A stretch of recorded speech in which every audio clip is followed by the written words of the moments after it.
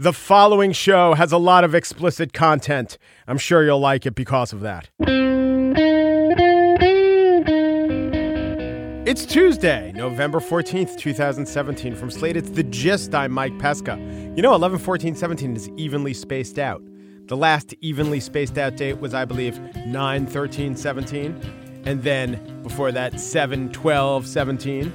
And the next totally evenly spaced out date is going to be 2/10/18.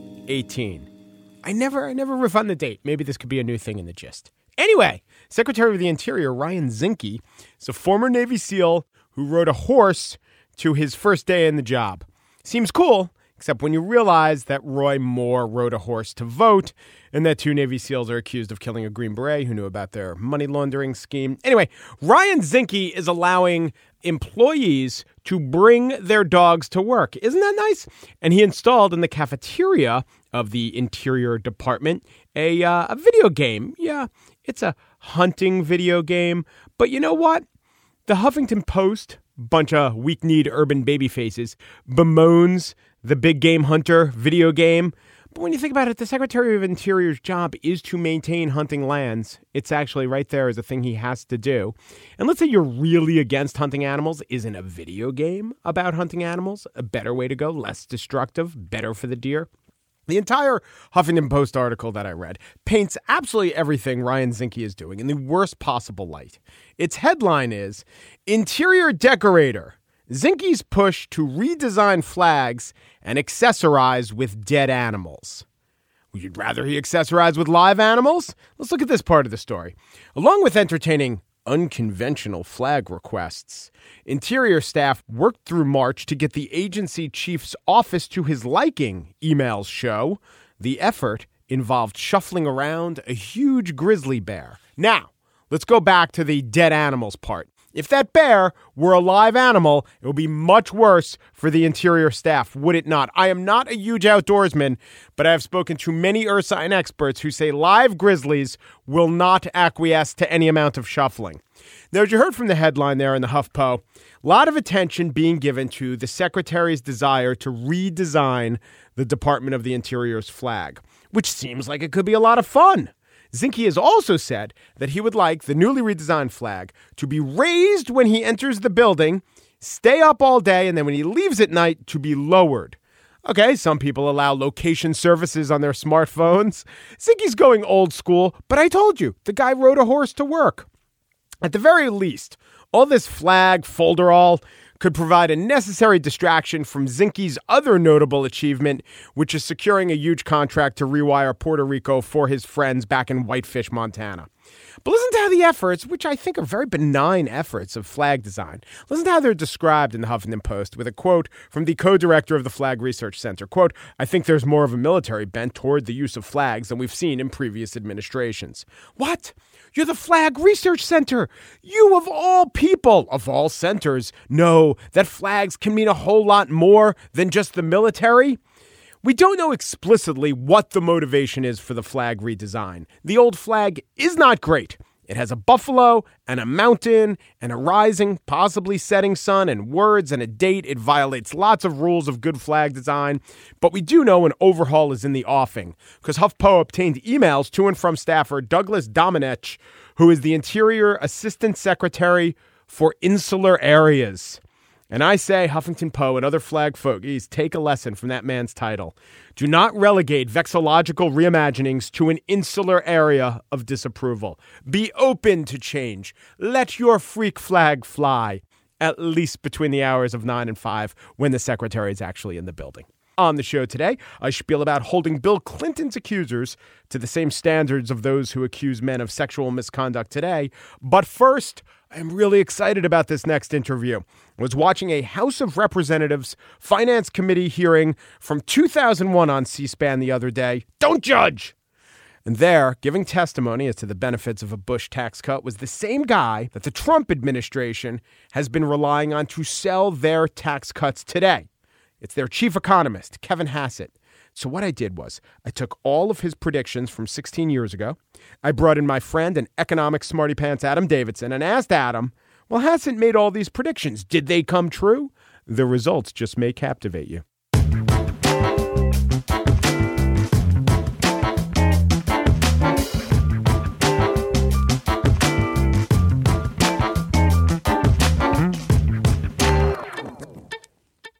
Hi, this is Rachel Yucatel, and I'm here to invite you to listen to my podcast, Misunderstood with Rachel Yucatel. This podcast delves into the lives of those who have been reduced to a single headline. Each episode will take a closer look at the stories of those who are on a mission to change their narrative. Join me as we uncover the truth behind the misconceptions, shed light on the stories of those who have perhaps been wrongfully portrayed, explore the complexities of the human experience, and celebrate the power of second chances. Who doesn't love a good comeback story? Kevin Hassett is President Donald Trump's chair of the Council of Economic Advisors. Before being appointed to this role, Hassett was best known to the public as the co-author of Dow 36,000, the new strategy for profiting from the coming rise in the stock market. In that book, Hassett claimed that the then overvalued Dow, it was around 10,000 at the time, would hit, 36,000 within 5 years. He even made a bet. He said, give me 10 years. If the Dow's closer to where it is now, 10,000, than 36,000, I'll pay $1,000 to a charity. And pay he did, because 10 years later, in January of 2010, the stock market, which was at around 10,000 when he wrote the book, was still at about 10,000. All right, so that's one big, splashy, fabulously embarrassing bad call. But what about Hassett's calls that really mattered? So I was watching this old congressional hearing from 2001. George W. Bush tax cuts were just being introduced, and Hassett testified before Congress as a friendly witness to talk up the benefits of the tax cuts. Was he right? Joining us to evaluate is Adam Davidson, who covers economic issues for The New Yorker. He's co-founder of NPR's Planet Money.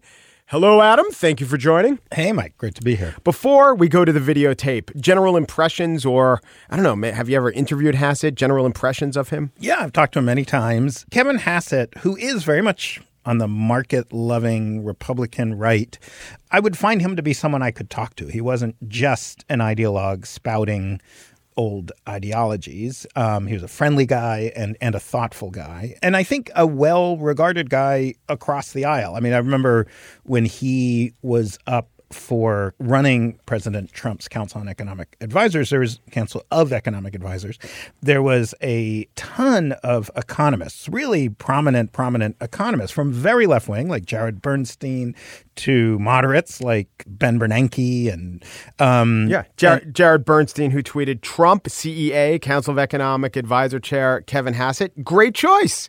He's a conservative economist who cares a lot about people. Yeah. And Dean Baker, who's a friend of mine, who's a very left-wing economist at the Center for Economic and Policy Research, co-authored an op-ed famously, at least among economic nerds famously, about the damage of unemployment. And I do think, you have in Kevin Hassett generally like someone who understands the basic rules of economics, like you can't just say stuff off the top of your head. You have to have like formulas and math and data.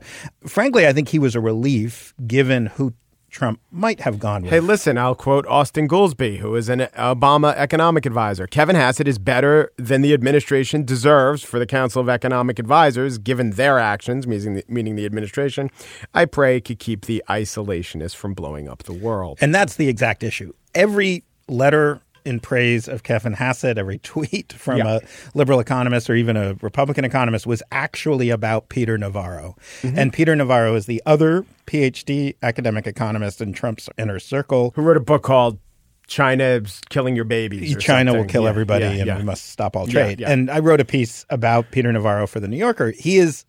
I think he might literally be the least respected, least liked economist in America. Mm-hmm. And even people who you think might agree with him. Yeah. I mean, he's a very Trumpian guy, very boastful and loud and not obsessed with the rules of proving things. Very little of Peter Navarro's work, none of his trade work was peer-reviewed, for example. So I think there was a terror that the Council of Economic Advisors would become yet another rubber stamp for nonsense. So the analogy would be when Trump appointed Kelly to run Homeland Security originally, one of the candidates in the running was said to be Rudy Giuliani. Right. Yeah. The thing with Kevin Hassett, though, is he has done what everyone in the world of Trump has done and has less than others, but he has tarnished his reputation. He has said things about Trump's desired tax cuts that are just crazy, just nonsensical. Well, that's what we want to do. We want to go back and actually talk about the things he has said about tax cuts,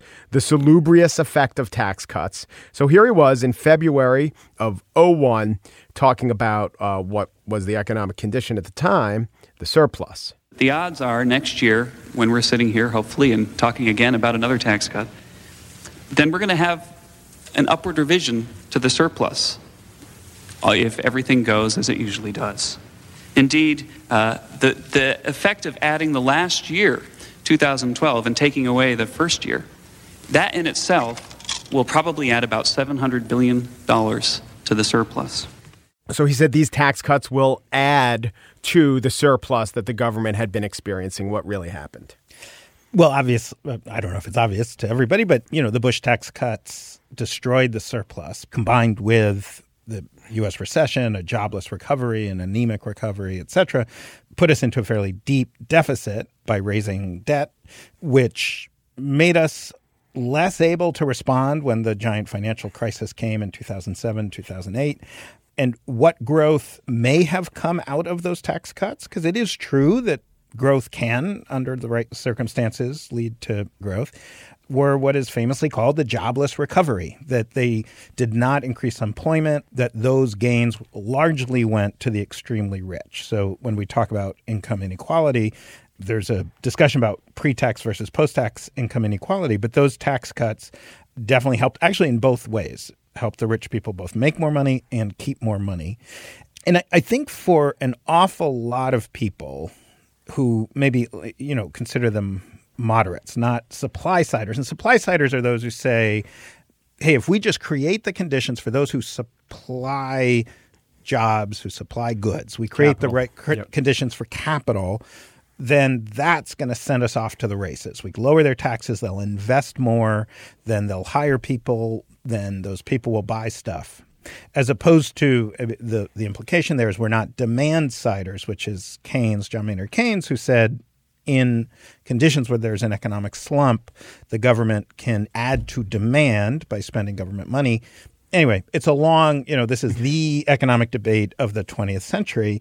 But I would say Kevin Hassett's comments in 2001 would be seen by an awful lot of people as sort of the end of it being reasonable to say that. And that an argument could be made that Ronald Reagan's tax cuts with Tip O'Neill did help spur some growth. Yeah.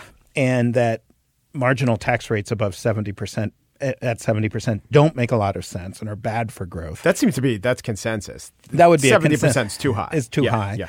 But this idea that whatever level you're at, lower taxes will, because remember, it's not just will lead to growth. It'll lead to so much growth that the growth will generate more revenue for the government than if you had left the taxes where they were. And that view is, I would say, totally unsupported by evidence and is no longer something you can say without people smirking at you. And a lot of people. Yeah. Okay, so let us now see another prediction that he made. It's kind of conditional. It might be hard for you to score, but let's check in.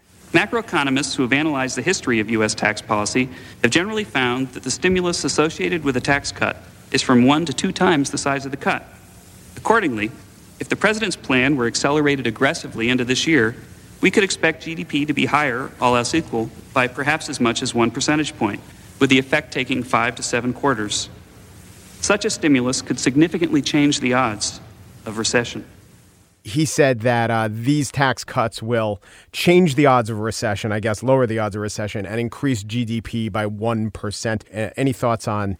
It's a very puzzling statement that Hassett makes there, because if you want to think of the central debate over what the government can do to an economy, and think of it as sort of Keynes versus Milton Friedman, the University of Chicago economist who is much more free market. What Keynes would argue is in certain situations where there's deep unemployment and low growth, the government can step in and sort of prime the pump, as they say. It can spend a lot of money, and that will get companies investing and doing things. The counter argument is not, oh, no, we should cut taxes, because cutting taxes is actually still a Keynesian stimulus. It's still a Keynesian money effort in people's pockets. To get money in people's pockets. The counter argument is, and this is the Milton Friedman view, You can't do things in the short term. This comes from a view of human nature that differentiates these two views, but that as soon as you do something in the short term that's kind of a trick, like, oh, we're going to spend a lot of money or we're going to cut taxes, and right away you're going to spend more, people internalize, oh, no, but we'll eventually have to pay that back, so I don't want to spend too much because I know I'm going to have to pay that back eventually through taxes, through higher taxes. So that whole period in 2000, 2001 into 2003, the whole Bush stimulus, remember when we got these checks in the mail and tax cuts, there was no ideology behind it whatsoever. It was principle-less in a sense. It was Milton Friedman's language of, less taxes leads to growth and more jobs, but we're going to use Keynesian tools to get there, but we're not going to follow the rules of Keynesianism. I mean, it was a real muddle. Yeah. And I do think Kevin Hassett, like Glenn Hubbard, who's now dean of Columbia Business School, have a lot to answer for. I mean, that was nonsense, what they were promoting. It was political nonsense. And my hunch is they knew it, and that's your job there, is to say a little bit of political nonsense. Now, and we heard him solidly saying that GDP will be 1% higher with the tax cuts. I'll just remind everyone, because I know you have these numbers, listener, at the top of your head. I'll just remind everyone what GDP was. In the 4 years before those tax cuts were introduced, GDP was right around 4.5% every year, never lower than 4.1, never higher than 4.7. And then in 2001, when we got the tax cuts, growth was 1%, and the next year it was 1.8%.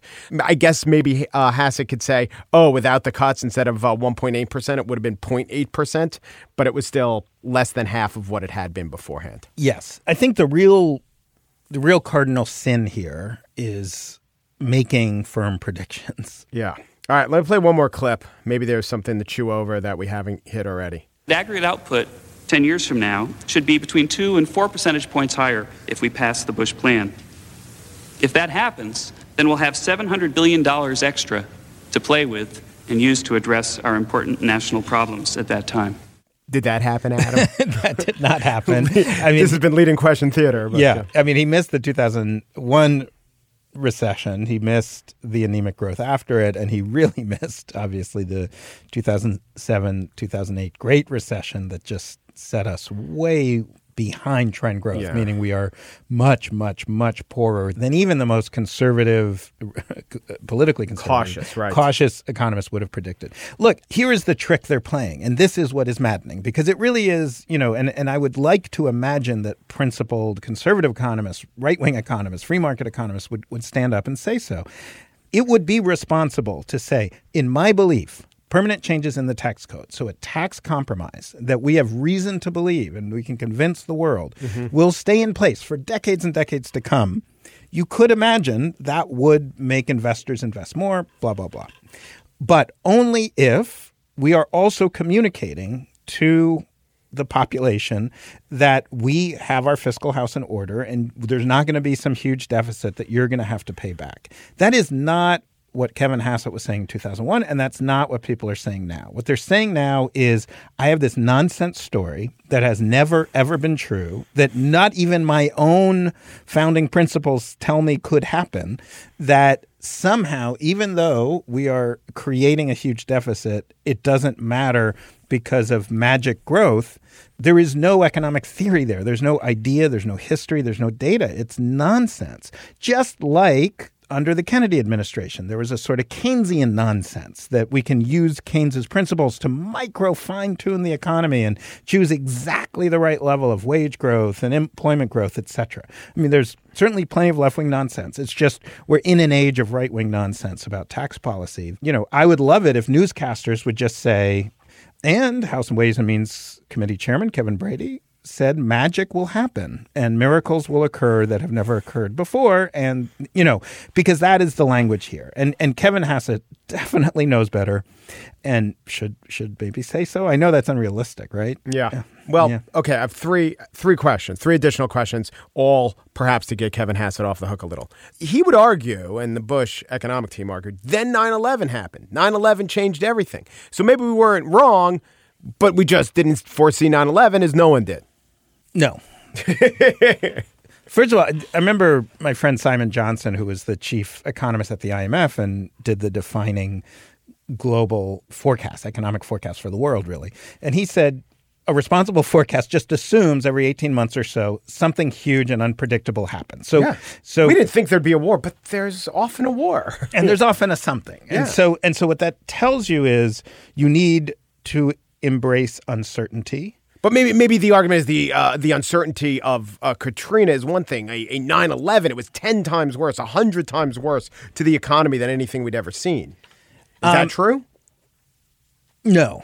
It was not 100 times worse. No. This is the point. Like, the point of economic theory is that you are operating in a vacuum of knowledge about the future, and you have to take that deep uncertainty inside. When he was making those statements in 2001, we didn't know about 9/11. Probably for the average American, more importantly, we hadn't fully taken on what China getting permanent most favored nation status would mean for a lot of American workers. But that's the whole point. That's why you want a surplus when you can have a surplus, and you don't cut taxes when you have a chance to maintain a surplus and live in a fantasy land where the surplus will take care of itself.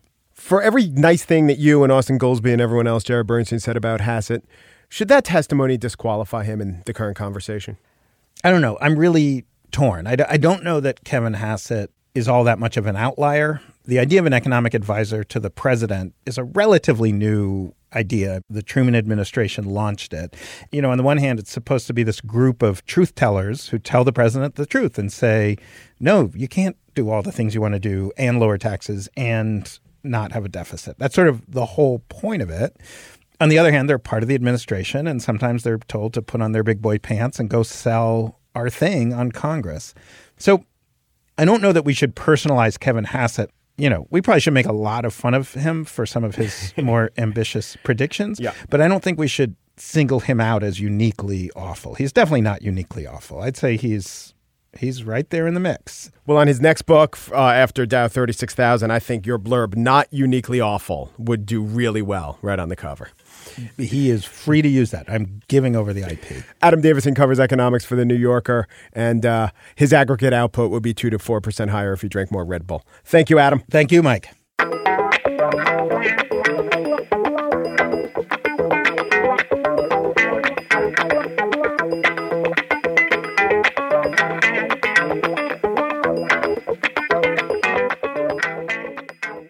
And now the spiel. It is a shame, President Trump has said, that I'm not supposed to dictate political investigations to the Justice Department because that crooked Hillary needs some investigating. Of course, the fact that I and you know that President Trump thinks that means that he is kind of dictating political investigations to the Justice Department. Indeed, the Washington Post reported that Attorney General Jeff Sessions is looking into appointing a special prosecutor at Hillary Clinton, for Hillary Clinton, toward Hillary Clinton. Today, Sessions was up on the Hill, and he actually rebuffed the idea. Well, the idea as specifically proposed by Ohio Representative Jim Jordan. So first, in his question, Jordan listed everything Jim Comey ever did wrong. Among the terrible things, he called what was an investigation a matter. Okay. And Sessions answered him and said, you know, there are actual statutory reasons to initiate a special prosecutor, not just because you're mad about something. Jim. Jordan came back with, well, how about this here, Bushel O'Peak? We know the Clinton campaign, the Democrat National Committee paid for, through the law firm, paid for the dossier. And it sure looks like a major political party was working with the federal government to then turn an opposition research document, the equivalent of some National Enquirer story, into an intelligence document, take that to the FISA court so that they could then get a warrant to spy on Americans associated with President Trump's campaign. That's what it looks like. Doesn't that warrant naming a second special counsel, as 20 members of this committee wrote you 3.5 months ago asking you to do? Sessions' answer came down to this. I would say looks like is not enough basis to appoint a special counsel. Ask a sloppy question, open yourself up to a cutting answer. Movement conservatives perhaps mistake the damage that a Clinton investigation would do. Looking into the Uranium One deal, the lamest non-scandal since Bush puked on the Japanese, will perhaps excite the humors of the Breitbart or Freedom Caucus precincts, but not much else. Uranium One. If I were the Clintons, say, here are all the record books, here are all the transcripts, take it, we're not going to object. I can imagine a scene like Miracle on 34th Street, where all the uranium experts march into the special prosecutor's office and empty sacks of every bit of uranium that was shipped to the Russians under the deal. And there's nothing in the sacks, sack after sack of nothingness on the desk of, since this is a conservative fever dream, on the desk of special counsel Rudy Giuliani. What's going on? There really is nothing there. And the people clamoring for such an investigation, it seems to me, mistake how much Democrats would be hurt by it, how much Democrats still care about the Clintons. The Clintons once were the Democratic Party, but that day is done. An investigation might annoy them or tie them in knots. It will ultimately achieve nothing. There's nothing to Uranium One. It just won't hurt the Democrats. It might hurt the Clintons. It might annoy the Clintons, but the Clintons have now been cleaved from the Democrats. But the Clintons' past is never dead. Like the Faulknerian phrase goes, it's not even past. Yesterday, New York Times columnist Michelle Goldberg wrote a column titled, I Believe Juanita Broaddrick. In 1999, Juanita Broaddrick came forth and accused Bill Clinton of raping her in 1978. The reason this is coming up now is that backers of Roy Moore are doing a lot of whataboutism as pertaining to Bill Clinton. Because, I don't know if you know this, Bill Clinton is the guy who's running against Roy Moore in Alabama. He changed his name to Doug Jones, but it's really Bill Clinton. Now, of all the Clinton accusers over the years, Monica did have an affair, and I guess Jennifer Flowers did too. But of Paula Jones, Kathleen Willey, and Juanita Broaddrick's allegations are the hardest to disprove. Now, hard to disprove is different than prove. In the same way, I believe Juanita Broaddrick is different from saying Juanita Broaddrick is telling the truth, or simply, Juanita Broaddrick was indeed raped by Bill Clinton. We cannot say that at this point. Juanita Broaddrick's claims, to refresh you, came at a very specific time in the Clinton sex scandal drama. He had been impeached. He was still facing a lawsuit from Paula Jones. Juanita Broaddrick showed up a couple years earlier as Jane Doe number 5 in the Paula Jones lawsuit. She denied then that she was ever assaulted in the 70s by Bill Clinton, but later she was offered immunity by Ken Starr. She recanted that Paula Jones affidavit. She said she was indeed assaulted. Ken Starr didn't think it was relevant to his investigation. He moved on. But Broaddrick didn't move on. She was constantly being pressed to bring these claims out, and by 1999, she did. Quickly, she was lumped in with a variety of Clinton accusers who didn't seem credible. For instance, I mentioned Kathleen Willey. Willey claimed that Clinton groped her, but she claimed a lot of other things along the way. Here she is alleging that Clinton hired a thug to kill her cat. A stranger approached me, mentioned my 13-year-old cat who had disappeared, my tires which had been vandalized, and asked how my children by name were, and said, "You're just not getting the message." Paula Jones was to some extent undermined when she said that Bill Clinton had distinguishing marks on his penis, which he exposed to her in an Arkansas hotel room. A doctor and Monica Lewinsky disagreed with those claims. Now on to Juanita Broaddrick. When her accusations against Clinton first publicly surfaced, they were written up in the Wall Street Journal's editorial pages, and later NBC aired an interview with her. At the time, Jack Nelson, the Washington bureau chief of the LA Times, said, "This is a story that's been knocked down and discredited so many times, I was shocked to see it in the Journal today. Everyone's taken a slice of it, and after looking at it, everyone's knocked it down. The woman has changed her story about whether it happened. It just wasn't credible." There are two journalists who were the gold standard of delving into the cottage industry to take down the Clintons. They were Joe Coniston and Gene Lyons. Their book, The Hunting of the President, had this to say about Juanita Broaddrick and the accusers. Virtually the whole cast of characters from the sexual side of the Clinton scandals either filed affidavits or gave depositions between October 1997 and January 1998. Juanita Broaddrick had done both, adamantly insisting that the allegations made in Philip Yoakum's widely circulated letter claiming Bill Clinton had sexually assaulted her in a Little Rock hotel room in 1978 were spurious. No copies of tape recordings Yoakum claimed to have made of her allegedly confirming the charge ever materialized. Nothing surfaced that hadn't previously been reported. None of the president's accusers had done very well. Here were some other facts that were used to discredit Broaddrick at the time. It was pointed out that it took 20 years for her to come forward. There was the fact that she didn't tell her husband at the time that she was raped by Bill Clinton. I'll read from liberal columnist Bill Press writing in 1999. Broderick can remember every detail of the rape except the month and day it occurred. If it scarred her for life, wouldn't she remember the date or at least the month?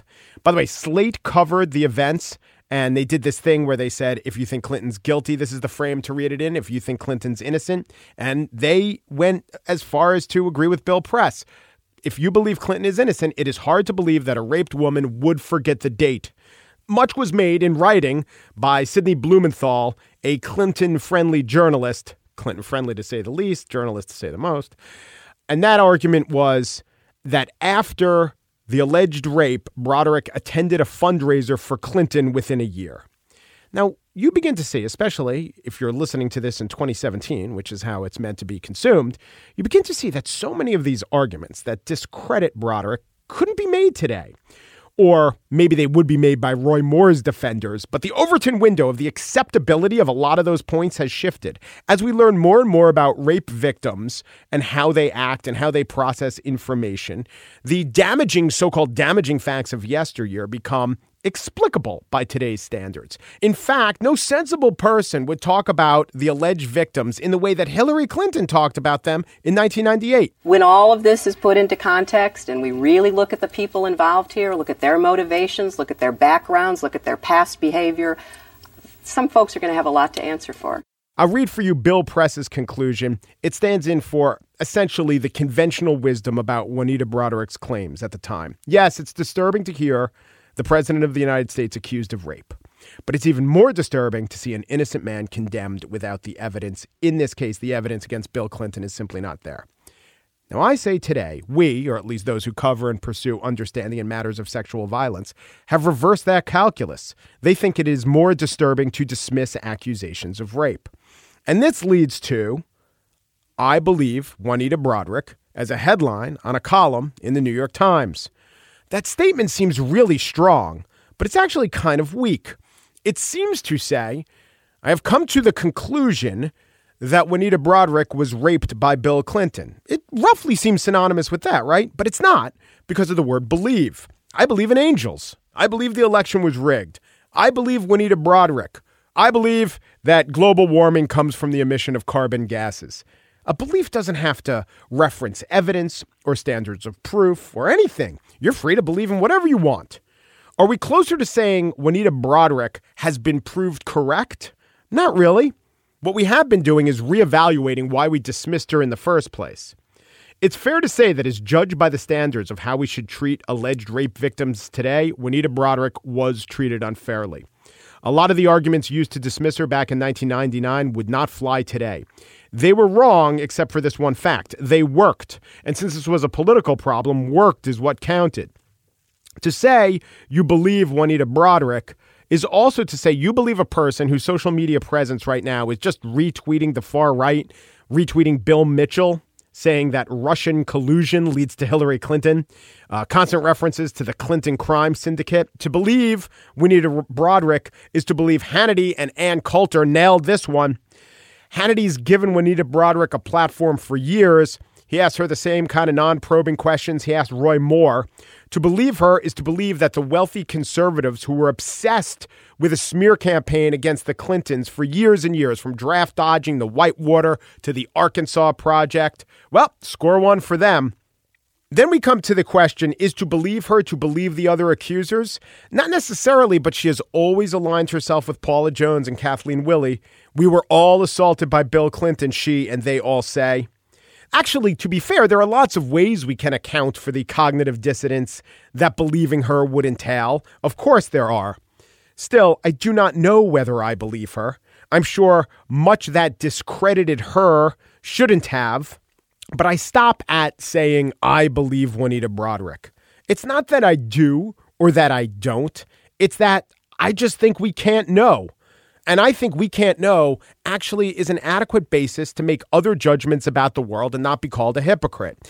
It is true, if you want to have super high standing when you're blasting Roy Moore, then also saying I believe Juanita Broderick is an appealing statement to adhere to. But I think it's fine. It is more conditional and less clear, but it's fine to say that we can't know with a reasonable degree of surety about Broderick's allegations. In fact, I do think that is the only defensible position.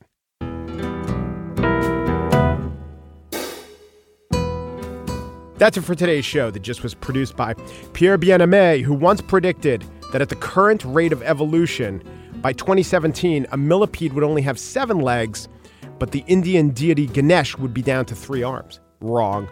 The Gist was produced by Mary Wilson, who in 1995 said that Q*bert would supplant Mickey Mouse as America's favorite icon. She later said she meant America's favorite icon who can only move diagonally, but I don't even know if she's right about that. Steve Lickteig is executive producer of Slate Podcasts. He says that by next year, podcast players will go at speed so fast that they'll leap ahead of what the host is saying, and you will have to wait for him as he gathers his thoughts. The Gist in 1992 said that based on an analysis of current food trends, by the turn of the century, over 80% of edibles will be available in clear, including clear mustard, clear chocolate milk, and clear steak au poivre. Umper, depper, duper, and thanks for listening.